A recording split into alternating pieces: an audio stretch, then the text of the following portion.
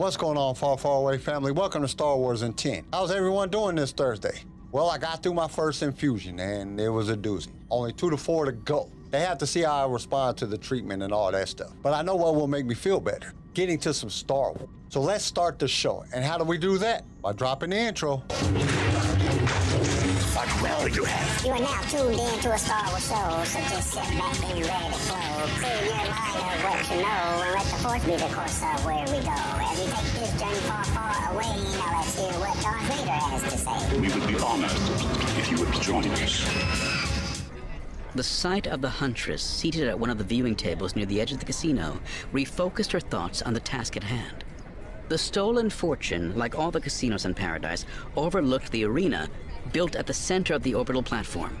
Through the large transparent steel windows, patrons could watch combatants, typically beasts or slaves, fight to the death. While it was common for bettors to wager on the outcome of each battle, Lucia realized that couldn't be the case with the Huntress. Ictochi were rumored to have telepathic and precognitive powers, and as a result, they were barred from gambling at virtually every casino in the galaxy. Lucia realized she had to be enjoying it purely for the brutality of the kill. The Huntress was seated in the farthest corner, her back to one wall. She was dressed in the same black cloak she had worn during their previous encounter. Her heavy hood was thrown back to reveal the horns that curled down to her shoulders, framing her sharp features. Lucia could only see her in profile, the black tattoos tracing down from her lips, hidden by the angle and the shadows in the corner. From this perspective, there was something striking about the red-skinned Ictochi, a grace and elegance she had never noticed before. She could have been beautiful, she thought with some surprise, but she chose to turn herself into a demon. The Huntress glanced up as she approached, and Lucia froze, fixed in place by her piercing yellow eyes. "I've been expecting you," the Ictochi said, her voice barely audible over the music and crowd. "Expecting me?" Lucia replied, too stunned to say anything else. Maybe she really could read minds and see the future. "There was collateral damage during my mission on your world," the Huntress explained. "The Jedi. I expect your mistress was displeased." Lucia shook her head. "That's not why I'm here." "Good, because I don't give refunds. I want to hire you again." The Ictochi tilted her head, considering for a second before nodding. Lucia took a seat at the table across from her. Out of the corner of her eye, she could see into the arena, where two monstrosities covered in fur and blood tore at each other with claws, tusks, and teeth. One appeared to be an Endorian boar wolf. The other was some type of three-headed canine abomination. "A tar beast," the Huntress explained, though whether she read Lucia's mind or simply the confusion on her face wasn't clear. Lucia turned her head away in disgust. "You have other rebels you want me to eliminate?" the assassin guessed. "No. At least I don't think so," she thought.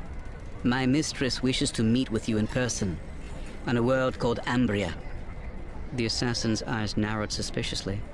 "Why Ambria?" "I don't know," Lucia answered honestly. "She wouldn't tell me. She only said she wants to meet you there alone. She is willing to pay triple your normal rate." She slid a datapad across the table. "Here is the location." Lucia was certain she would refuse. It sounded too much like a trap.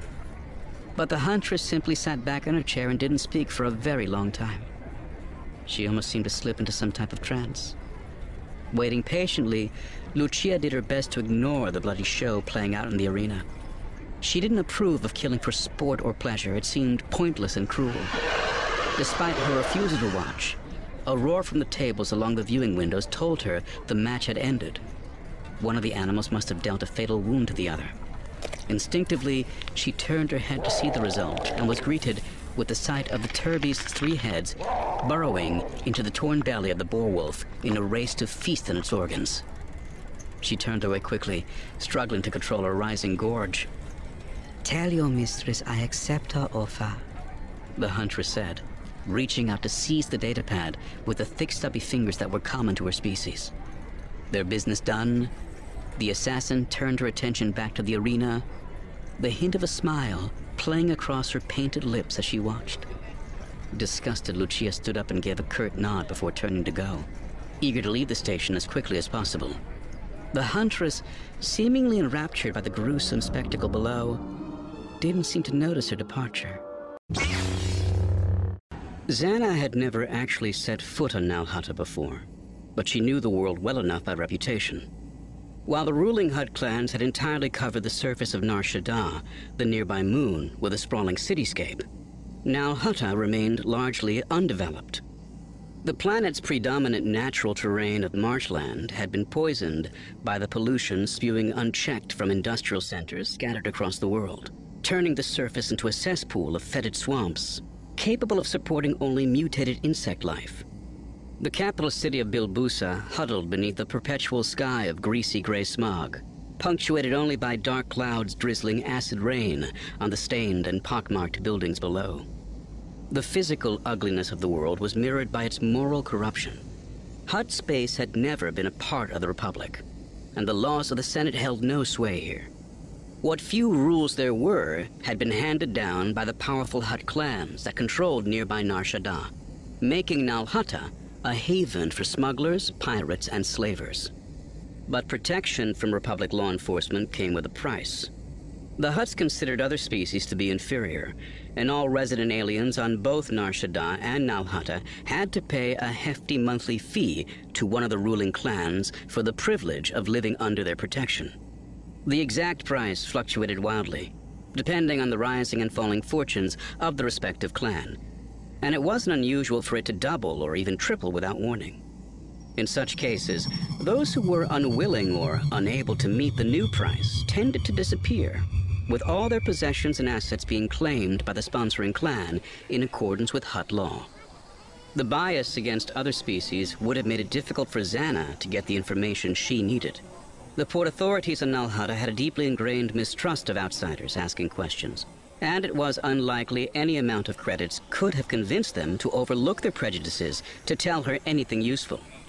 Fortunately for her, however, Bane's network of informants and agents included several high-ranking members of the Disilijik clan, one of the most prominent and stable Hutt factions. In the familiar guise of Alia Omek, Zannah was able to use these contacts, along with the ship registration stored in the late Palmat's datapad, to track down the silver-haired man she had followed here from Doan. She'd learned his real name was Set Hearth, and there was a persistent rumor that he had once been a Jedi. She'd also discovered that he was incredibly wealthy. And while nobody she spoke with seemed to know the exact source of his vast fortune, all agreed his gains were almost certainly ill-gotten. On Nal Hutta, that was generally seen as something to be admired.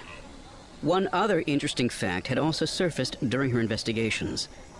Set Hearth was a fixture on the thriving Nal Hutta social scene. Despite the fact the city was a grimy, greasy pit, ruled over by the oppressive clans of Nar Shaddaa, or maybe because of it, the non-Hutt residents of Bilbusa were prone to throwing lavish and extravagant parties, each one a celebration of hedonistic excess. Set Hearth never failed to receive an invitation to these functions, and he was even known to host them several times a year. By good fortune, he was at one of these galas tonight, giving Zannah an opportunity to break into Set's mansion to try to gain a better understanding of the man who could possibly become her apprentice. Okay, this part starts with Lucia talking with the Huntress. She was setting up a meeting with her and Sarah. Then it jumps to Zannah spying on Set at his mansion on Nal Hutta. So Zannah will use this time to sneak in and get some intel. Not the best overall part we have heard, but it did give us some information that the author uses to further the story. And I think that's where we'll come to an end for today. Join us tomorrow for the next amazing part. We hope to see you there. Thank you for listening to Star Wars Intent. Tune in next time for more Star Wars adventures. If you would like to listen to other episodes of the show, you can follow us on all major podcast directories. If you enjoyed the show, we would really appreciate a 5-star review. Once again, thank you for listening, and may the Force be with you. Star Wars Intent was created by Kenai Shed and is distributed by Swaycast Network. This show was produced by Pigfield Media, sound designed by Theodore Thompson, research by Leslie Schneider. I am your host, Kyle, and we will see you next time in a galaxy far, far away.